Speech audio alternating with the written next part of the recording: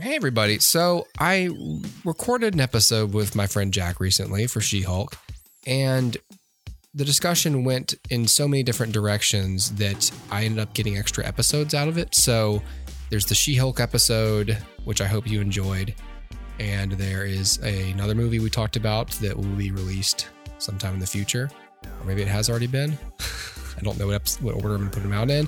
This episode is Jack and I sort of veering off into a discussion about mainly Star Wars, but just sort of, it was a kind of a vague discussion around, it started with us talking about the Daredevil series, but we ended up talking about streaming in general, and original series by Disney Plus. So it mainly focused around Star Wars. And so it was such a long diversion during the She-Hulk episode, but I felt like it was a fun discussion and a good one to have. It just did not relate back to She-Hulk until a long time. So I just essentially extracted it and put it somewhere else. And that's what this episode is. So we're going to be kind of in the middle of talking about something when this starts. But if you enjoy hearing people talk about kind of the corporate side of why content gets made, and then a little bit of my past thoughts and cynicism about the Star Wars Disney Plus stuff, and a little bit of a discussion about, the merits and flaws of such content. This is a fun discussion for you to listen to. So, enjoy this bonus episode of me and Jack talking about the Disney Plus Star Wars stuff.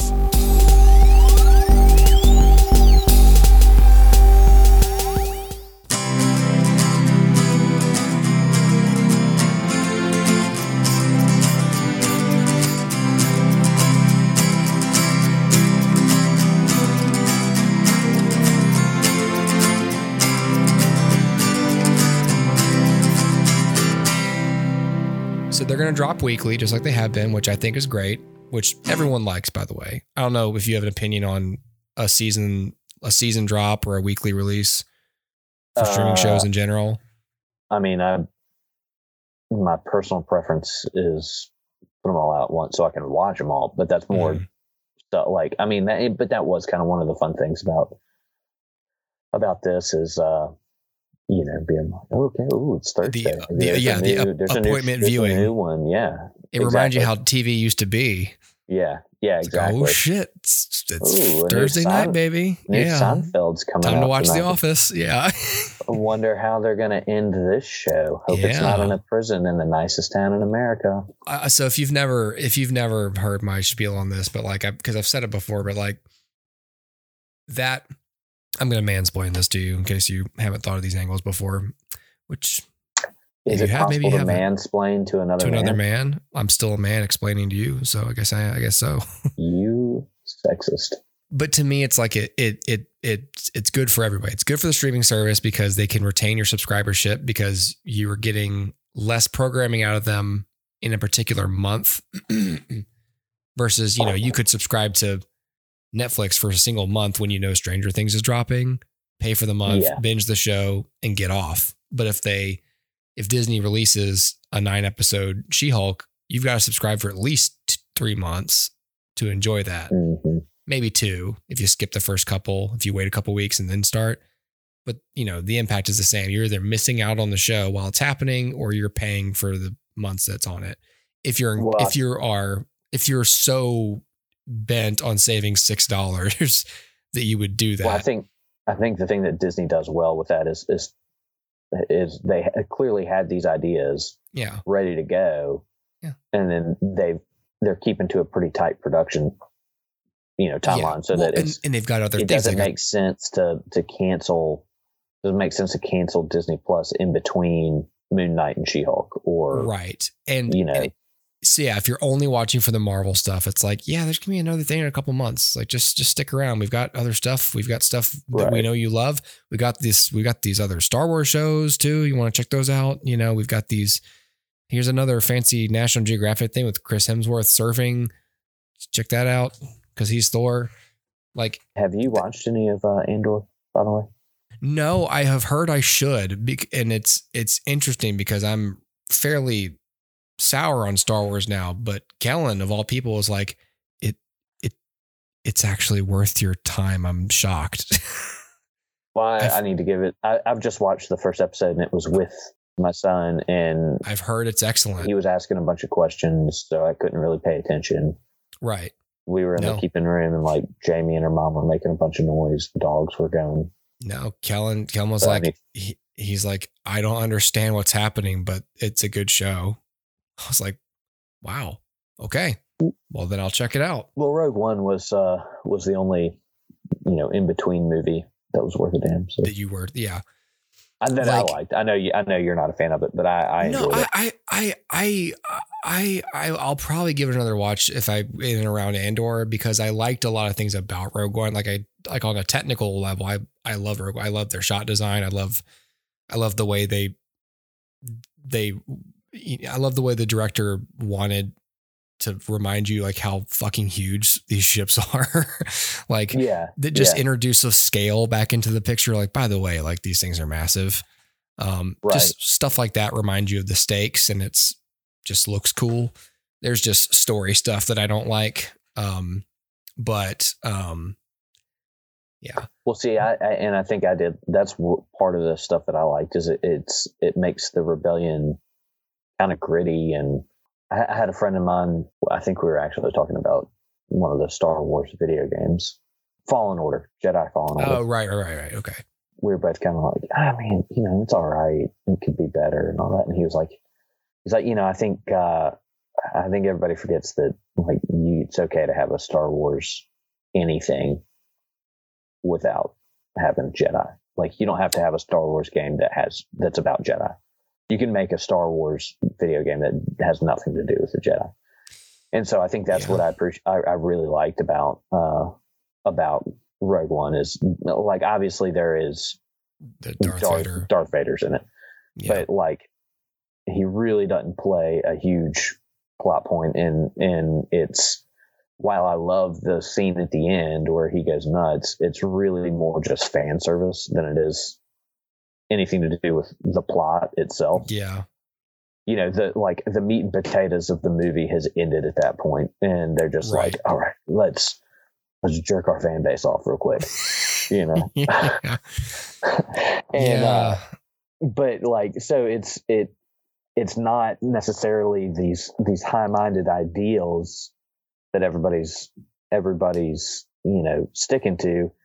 It's like, hey, look, we're trying to accomplish, we're trying to affect political change through any means necessary, and that is a really dirty process. Mm-hmm. So Saw Gerrera, is in Star Wars lore is considered either a hero or a war criminal by both the Republic, the Rebels, and the Empire. And this Cassian Andor is considered this kind of like low life scum guy, but he's incredibly effective at being a spy and an assassin and all that, and that's somebody that the Rebels need. Mm-hmm. And he's not Luke coming in his white robes with a lightsaber, and he I know Han Solo is supposed to be kind of the more cynical and real one, but he's a whole lot dirtier, messier than Han Solo ever was. I mean, Han Solo's an anti-hero, and Cassian's not. I mean, Cassian's just a guy with a job, not even, I was going to say, like John McClane's just a guy that's put in situations, but Cassian's like accepts who he is, doesn't try to be anything else. Yeah. And kind of, winds up explaining that to Jen Erso. Yeah. With a lot of franchises, there's a big discussion that always happens with, should certain projects keep getting made? And it's always stems on how you feel about the story world. If you're Dustin, Star Wars having a rich universe, Star Wars' universe was created to support the characters that the first film, but the first three films are about. there's a vast the universe. Skywalker family, the Skywalker story. The Skywalker story. Like there's a Rebel Alliance. There's obviously a bunch of other planets and worlds, but like we're only really like exploring the things that matter to the story because obviously the story is unfolding. And the Matrix, like here's what the Matrix is. Here's how it works. But this is a story about Neo and the crew of the Nebuchadnezzar. And then, here's Middle Earth. Here's obviously these are based on books, so it's a little different, but like, or Harry Potter, like, books, but still like, here's what the wizarding world is. Here's Middle Earth. Here's Westeros for Game of Thrones. And so those are all successful franchises. And so then it's like, well, let's make more of them, but we can't make them about the characters because either they die or we got to do prequels or we're going to do continuations with other characters, The Walking Dead, And so then it becomes something where maybe you can maintain quality, maybe you can't. Some would argue the Marvel Cinematic Universe, like maybe you can maintain quality, maybe you can't, but you're continuing to make something, obviously for business reasons, because you have a built-in audience and brand identity that you've already got from the audience and you want to maintain that and monetize it. Great. Everyone knows that. Things are made to make money. We know that as an audience. To me, it comes down to like, am I interested? So again, if you're Dustin, it's like, I was interested in this story, not because the story world was cool, but because I liked these characters.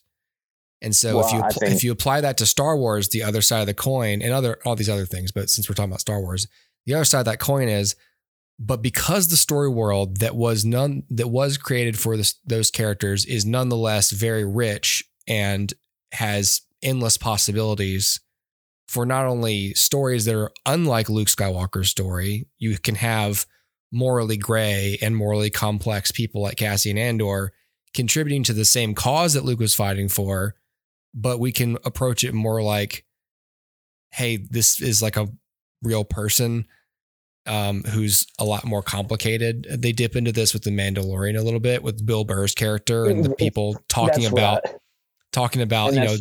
how bad it is. Like, hey, there's like 40,000 people on this ship that we blew up. Like stuff like that is like, right. Does it belong in Star Wars? And it's really a matter of opinion, but obviously the people making the shows and making money off the shows would be like, well, certainly. But a lot of people who love the shows would go, well, fuck yeah. Like it. I think I would much, to me, and I think Disney is good at doing this. At least they have been with their two biggest franchises. And in the MCU, Winter Soldier was a spy movie, a spy thriller. Yeah. That just had the trappings of a superhero movie. Yeah. It's a political spy thriller that happens to star Captain America. Right. The Mandalorian is an old school Western that happens to take place in space. Yep. So I would much rather see stuff like that than I would, the 30-second live action remake of Beauty and the Beast, or whatever, or the almost shot for shot remake of the Lion King, or what, just whatever. I just think that if we're talking about, if the end goal is to put out a good quality creative product, then I'm perfectly fine with somebody using the framework of an existing universe to write good story. To make good copy. I'm so tired of seeing, almost shot for shot remakes for the sake of that. That's the money grab. That's the creatively bankrupt money grab that Hollywood's going after. Yeah. I'd really, I'm going to repackage something you already love and give it back to you and have you pay for it again. I don't care to see another Hawaii Five-0 remake. I don't care, all these, all these other, and it's not just Hollywood, networks are doing them too, oh, let's redo that. I don't care about another, NCIS Pluto or whatever, I don't, it's the same story. Yeah. Everything is exactly the same. Yeah. That Forgetting Sarah Marshall did a great job of making fun of that stuff, so why not explore this universe that exists and is that a little bit easier than creating an entirely new universe of characters? Hell yeah, it is. Yeah. But it's easier to sell too. If the framework's there and people like it, why not? I mean, you can clearly do, Doctor Strange in the Multiverse of Madness was a straight up horror film. Mm-hmm. And there were definitely elements of that in Thor: Love and Thunder. Yeah. But which Jamie and I went and saw. I thought they did a fantastic job with. I thought Christian Bale did an excellent job in that, and the way they shot him and all that, making him look super creepy was awesome. He looked at Marilyn Manson. I kept thinking, he did. Like and the angles they got on him specifically to make him look like scary and all that I thought was great. Yeah. But in some ways, I think it's almost harder to take an established framework and say, okay, well, I love everything about this world. Now I'm going to make a rom-com work in this, or I'm going to make a legal comedy work within the framework of this universe, or whatever the case may be. I think that's a lot hard. In some ways, is a lot harder to do than just starting from scratch. Because you're still constraining yourself with the rules of whatever universe is already established. Yeah, for me, it comes down to like the points I give something. It just becomes part of the criteria for whether or not something is like great or just kind of good. Like if you made something that's completely fresh to me and you did it well, then that's like, well, that's great. Because not only do I not know what this is, but it blew me away. And then, we go down the tiers to like, okay, here's a continuation of like a story world I already know, but because most things these days, of course, fall under this is getting made no matter what, because a gigantic entity wants it to get made. You could say this about She-Hulk or any other Marvel thing too, but like, again, we'll talk about Star Wars. This is getting made because someone bought it to make more of it, to make money from it. But they want to make money from it because there's an audience for it. And there's an audience for it because they love the other stuff that's been made. So even if you don't want it to be made, there's a clear paper trail for why it's getting made. And so all you can hope as a fan is, all right, it's going to get made, period.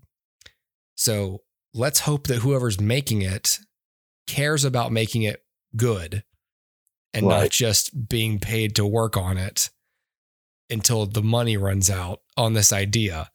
Let's hope they do a good job and don't just put Seth Rogen as a warthog because, hey, that sounds great. That sounds hilarious. Exactly. Like, exactly. And oh boy, all the Jon Favreau Disney stuff, aside from like the Jungle Book, was just like a big tax write-off for him to be able to like invent better motion capture, which is great for him and great for the medium. I didn't realize he was the one behind all that stuff. Well, he directed. So there's the Jungle Book, and then there's The Lion King was Jon Favreau. Yeah, it's just, I don't understand it. I think I understand it. I'm a little shocked, but if you're him, it's like, well, I get to play with the visual effects volume, have a guaranteed gigantic paycheck, and if this goes well, I can work on Star Wars stuff. Oh yeah, because he does. Because he's like EP of the Mandalorian. He's the man that can do no wrong at Disney, right? I mean, and across. He's one of like their properties. He's one of their creative shepherds, So it's like, if you're gonna have Kathleen Kennedy bopping around Lucasfilm, well, then I would like Jon Favreau there as well, and Dave Filoni being Dave Filoni is the man. He's the guy. I mean, I think he's. He ought to. I mean, I know it'll never happen, but he ought to be the head of that studio, not Kathleen Kennedy. I mean, he should be. Lots of people would agree with that.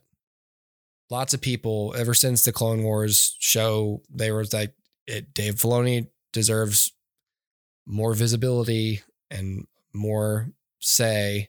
I mean, part of it is he just looks like a Star Wars nerd. Yeah, and so I think that's why he's not ever going to be the big boss man.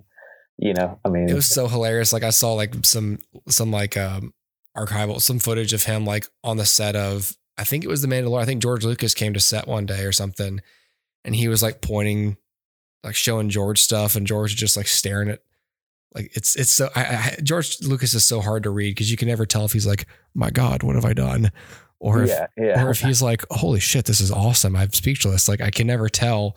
But Dave Filoni is showing George Lucas like, yeah, we made this ship over here. Also, if you look over there, there's like a cantina. That guy has. I bet he was like, oh, this is our baby Yoda. And Lucas was like, it's not baby Yoda. It's not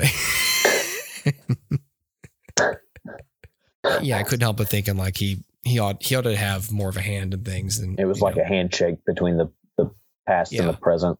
Yeah. Yeah. Past, present, and future all kind of shaking hands there. George is like, maybe one day you can make $4 billion too. Hey, maybe one day Disney can. Just kidding. You won't. Disney can do a remake that everybody wants. I love how he took the deal and then he like complained that they were like slave drivers. Like, I don't know, bro. Isn't he like notorious for that, being like really hard to work for? Buddy, you signed a piece of paper and you accepted $4 billion from these people. Yeah, so exactly. They're like, whether they are literally slave drivers or not, you took their money. Like, you kind of. They're really whipping you hard to sign that paper, weren't they, George? You didn't sign an NDA, but you sort of signed a piece of paper that you wouldn't be a dick after the fact. He's received so much criticism, too, for going back and changing up things he didn't like about the original trilogy that everybody else really likes. Mm-hmm. That it's kind of like come on, man, who are you to talk at this point? Like, but at the same time, he had a really good point in that those movies were just shite. What the First Order trilogy? Oh, okay. The 7, 8, and 9. Yeah, I was not a fan. I mean, I was a fan in that like I was excited to have new content, but I was just constantly let down by it. Yeah, it like none of it lived up. And I get Rian Johnson, and I like Rian Johnson. Mm-hmm. I love Knives Out. Yeah, Rian Johnson's great. A lot of the stuff he's done. He just should have been in charge of a segmented story where he's taken.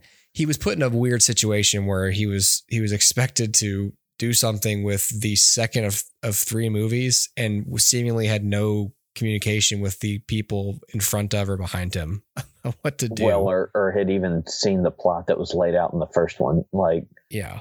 And I know his whole thing was like, oh, we're subverting expectations. Kind of.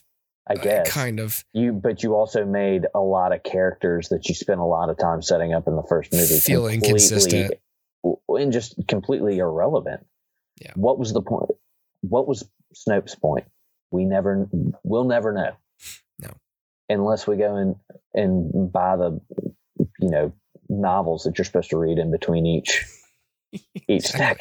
I mean, that was the other thing that drove me nuts. Yeah. I'm not going to go read 3 novels to know all the details that you should tell me in the movie. If I have to go elsewhere to get my information, then it's not canon. Yeah, exactly. Like even those like even like the Star Trek like the comic book things they would do before like the J.J. Abrams films. It's like, look, I'm not doing this multi-medium horse shit.